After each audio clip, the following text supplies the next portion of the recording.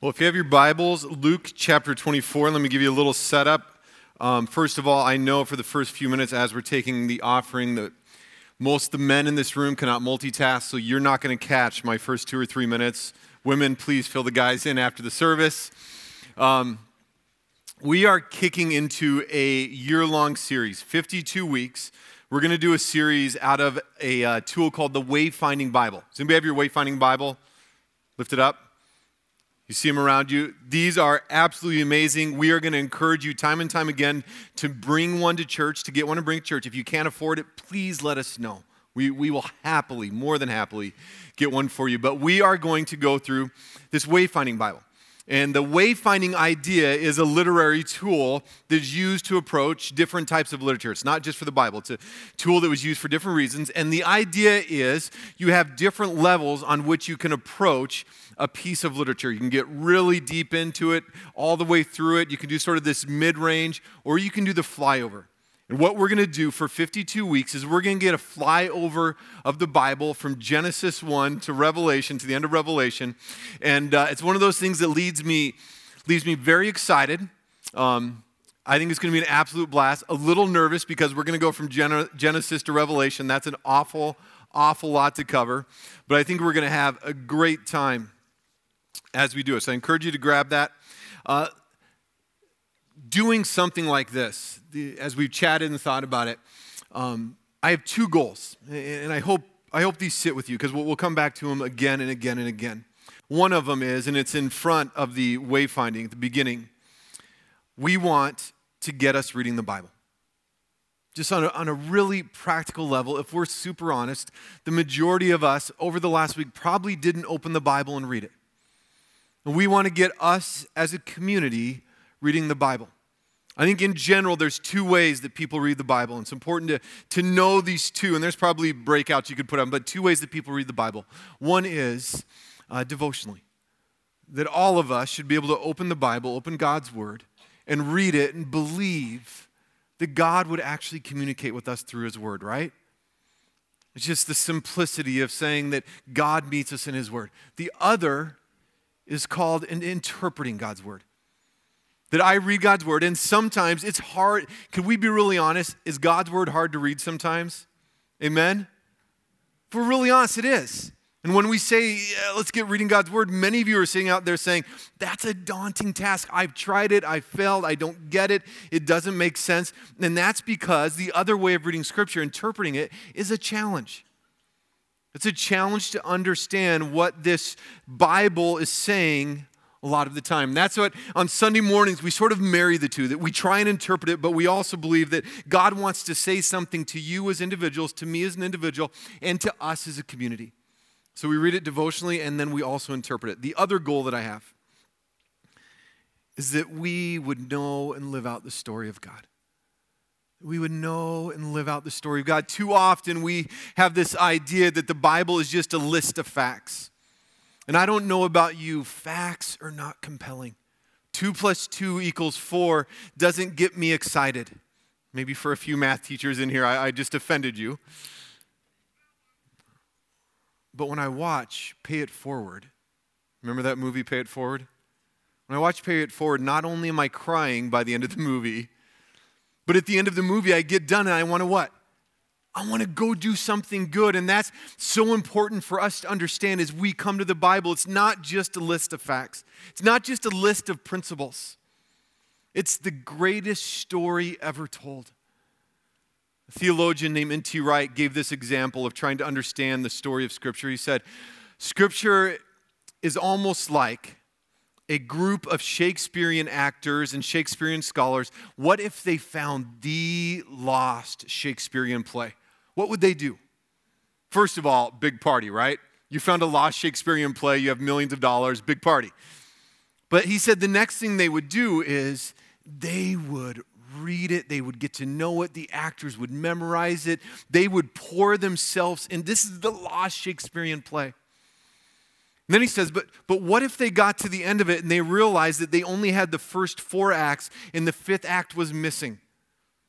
Would they just flip it into the trash can? And his premise is no. They would get to know the first 4 acts so well they could actually get onto stage and faithfully act out the rest of the play. And in some ways, that's what Scripture is. From creation to fall to Israel to Christ to now the church, but we're in this little point sort of outside of it, but we know how it ends. God's going to make all things right, that we are trying to immerse ourselves in the story of God in Scripture so that we can faithfully be God's people today in our normal, everyday lives. What does it look like for us to live in that fifth act as God's people? So, to get us there, there's this absolutely amazing story in Luke chapter 24. Before I read down through it, let me give you a few ideas. That when we are talking about a passage of Scripture and we're interpreting it, there's a few rules for us as we interpret Scripture. Here's 4 of them, and I would encourage you to write these down. There's amazing tools these days that are out there. But the first idea is this. When we interpret Scripture, we ask the question, how does it fit in God's story? How does it fit in God's story? From Genesis 1, when God created and things were right, to the fall, the whole thing, to the end of the story. The end of the story isn't just God gets mad enough and destroys everything. The end of the story is God makes everything right again. It's hopeful. So from beginning to end, how does this fit in the story of God? The second one is this. How does it fit in the context of the book? So if you're looking at a passage in Deuteronomy, how does it fit in the context of that book? It takes a little bit of work.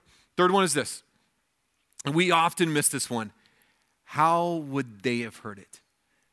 Often when we're interpreting Scripture, we go to a passage and we sort of pluck our meaning out right away. Instead of saying, in the first century, in the Old Testament, what would have this meant to them first? What would have meant to them? And then the last one is, what does it mean for us today? When we've done that hard work, what does it now mean for us living out that fifth act in the here and now? So Luke chapter 24, this absolutely beautiful story. Many scholars say that this rivals the story of the prodigal son. It's a beautiful, beautiful story in the book of Luke here. We're going to read down through it and we'll talk about it as we read through it. Starting in verse 13 of chapter 24, the context right before this is the resurrection narrative. So verse 13 says, that same day, so the same day, tying us right back to the resurrection. That same day, 2 of Jesus' followers, we'll find out more than likely this was a husband and wife. This guy Cleopas, we'll refer to him a little bit. They're talked about in John chapter 19. But this husband and wife, they've just had this amazing, amazing interaction. They've been following Jesus, and now they're walking home. We're going to see what it's like. 2 of his followers were walking to the village of Emmaus, 7 miles from Jerusalem. As they walked along, they were talking about everything that had happened. They're talking about everything. They had been following Jesus. He had claimed to be the Messiah. He had died. The tomb's empty, but we don't know where he is. So you can imagine the mix of, remember when Jesus was sitting on the mountain and talked to us, and they're talking about stories, they're talking about their emotions. Was he really the king? What's going on here? They're talking about everything. As they talked and discussed these things, Jesus himself suddenly came up and began walking with them. It's probably not shocking that someone would come and walk along 2 people who are going from one village to the next. It was common in that time, and in fact, it would make your walk a little safer the more people you had. But there's something beautiful in almost the imagery of the Garden of Eden that Jesus comes up and starts walking with them. But God kept them from recognizing him. He asked them, this is some of the interactions. It's almost funny. Jesus knows what happened, by the way. He asks them, what are you discussing so intently as you walk along? They stopped short. Sadness written across their faces. Then one of them, the Cleopas person, replied, you must be the only person in Jerusalem who hasn't heard about all the things that have happened there the last few days. I mean, it's sort of funny, right? Like, he was there. He got it. What things? The things that happened to Jesus. Now listen to how they describe Jesus. The things that happened to Jesus. The man from Nazareth. He was a prophet who did powerful miracles. He was a mighty teacher in the eyes of God and all our people. So they got a lot of it, but they're missing some things there, right? About who Jesus was, that he's the Son of God, that maybe he really is the Messiah. But they keep telling the story. But our leading priests and other religious leaders handed him over to be condemned to death, and they crucified him If you've been around Crossview, you've heard me say in the first century, if you're a follower of Jesus and you saw the one claiming to be king go to the cross, all hope was destroyed. A dead king is not a good king. Jesus is the one that has said, I am going to rescue, I'm going to bring hope, I'm going to bring deliverance. He dies. They are totally despondent. We had hoped, I love that line, we had hoped he was the Messiah. That feeling, the loss of losing hope, who had come to rescue Israel. That line is so important. If we see the story of Jesus apart from the connection to the Old Testament, the idea that this is about Israel's story now fulfilled in Jesus, now open to everybody, we miss something very important. That God, in human form, had come to rescue Israel. One of the greatest stories in the Old Testament that they would have known is the story of the Exodus, one of the big rescues that God had done for his people. And they were looking for a new Exodus, and Jesus often used language really similar to that I'm bringing in this new rescue, so they are thinking all hope is gone. This all happened 3 days ago, verse 22. Then some women from our group of his followers were at the tomb early this morning, and they came back with an amazing report. They said his body was missing. They have seen angels and who told them Jesus is alive. Some of our men ran out to see, and sure enough, his body was gone, just as the women said. And you can almost feel like we're hearing all these hopeful things, but we've seen nothing. Then it gets good. Then Jesus said to them, "You foolish people. You find it so hard to believe. All the prophets wrote in the scriptures. Wasn't it clearly predicted that the Messiah would have to suffer all these things before entering his glory?" It's intriguing. You get the sense as you read the Gospels and you understand where Israel's coming from, that they were hoping that God in human form was coming to rescue them from suffering. And yet the story of Jesus is somehow that rescue happens in the midst of suffering. It's very different. It's often very different than the story that we tell about Jesus, that if I trust Jesus, my life will be easy. We don't see that in Scripture. That it's in the midst of suffering that we often find hope and redemption. And then here it is, verse 27. Then Jesus took them through the writings. This is the number one place in Scripture where I'd want to go back. If I could choose a story to go back and be a part of, it's verse 27.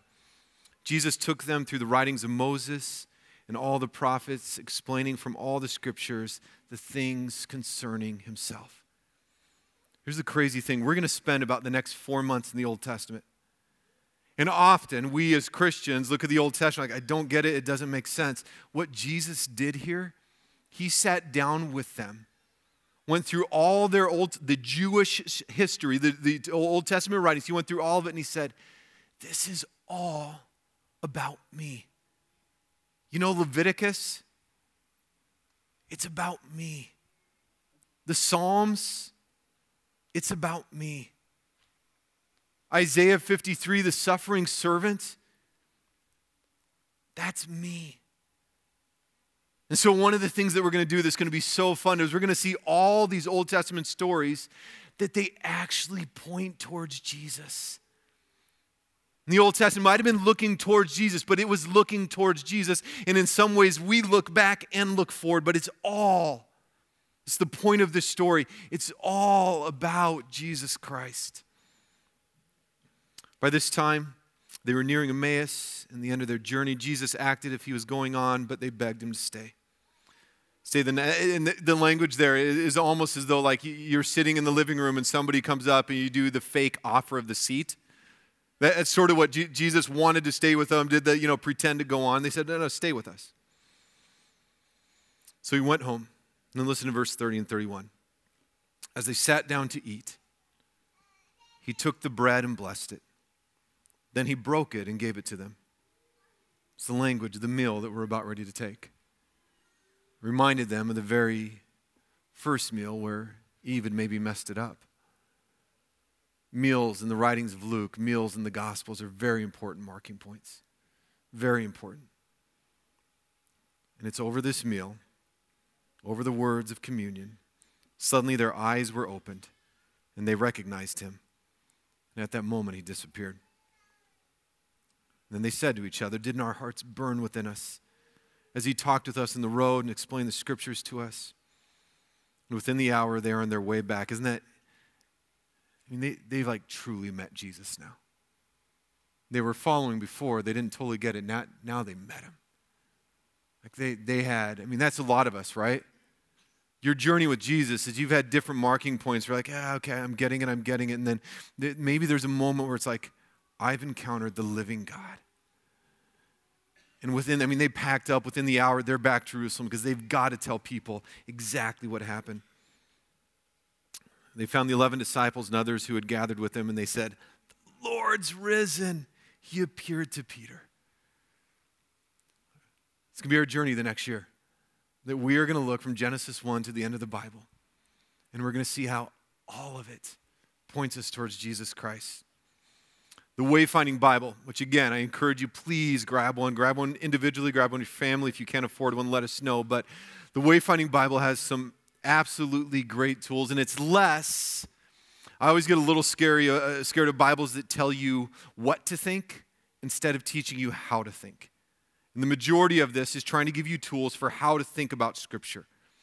Some of the great things as you grab it and start looking through it is you'll find a little sort of background set up, but you'll see on the right, it's hard to see there, but these observation points where it stops and gives you a little bit more of understanding so that you can get a sense of the world in which this is happening. It'll give you exploration points, sort of how do I go a little bit deeper with this?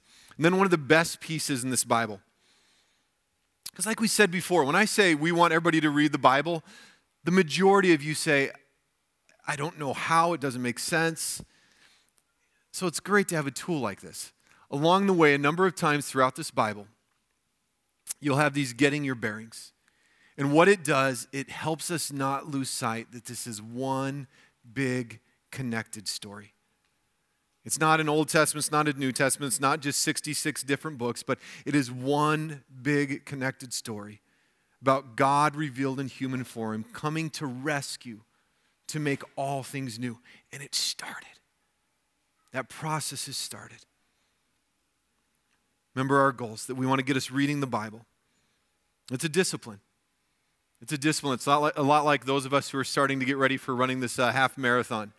It's a discipline that at first is really hard, and it gets a little easier and easier and easier. Don't tell my wife I said that. I didn't use that illustration in the first service. And then we want to know and live the story of God. Verse 35, Luke 24 says this. Then the two from Emmaus told their story of how Jesus had appeared to them as they were walking along the road, and how they had recognized him as he was breaking the bread. I think this is going to be an absolutely exciting year, a great opportunity for us to introduce people to the faithful story of God. Just like these two, after they encounter Jesus, they've got to talk about it. Last weekend I was back in Philadelphia at the church that I started a lot of years ago. And it was good remembering some of the things that happened. Some were painful, and I'd put those on myself, but some were really good. And I remember two of the first people that came to faith in Jesus Christ, these two young guys, both with the name of Chris.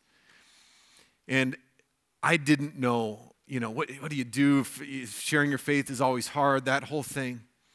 And I remember early on, when I was sharing my faith, living out relationally and trying to bring people towards Jesus, introduce them to Jesus, I would just say, read the Gospel of John. And I was reminded that both of those guys came to a saving faith in Jesus Christ from just reading the Bible. And that's my hope and prayer for us this year as well. That as we point people again and again and again towards Jesus. And that's for those of us who've been Christians for a long time. It's for those of us in here who are new to this whole faith thing, that we're going to see Jesus again and again and again and again. And it will invite our trust, our turning from our kingdoms, our sin, our way, our whatever. It will invite us again and again and again to put our complete trust, our complete faith in the person of Jesus Christ. Father, pray as we head into this year, and God, as we use this tool, Lord, I pray that your story, through your word, I pray it would be what we come to again and again and again. And God, just as the text reminded us that we not only encounter you in the written word, we encounter you in the bread and the wine. The word written and the word experienced. God, I pray this morning that would be the good news that we need to hear.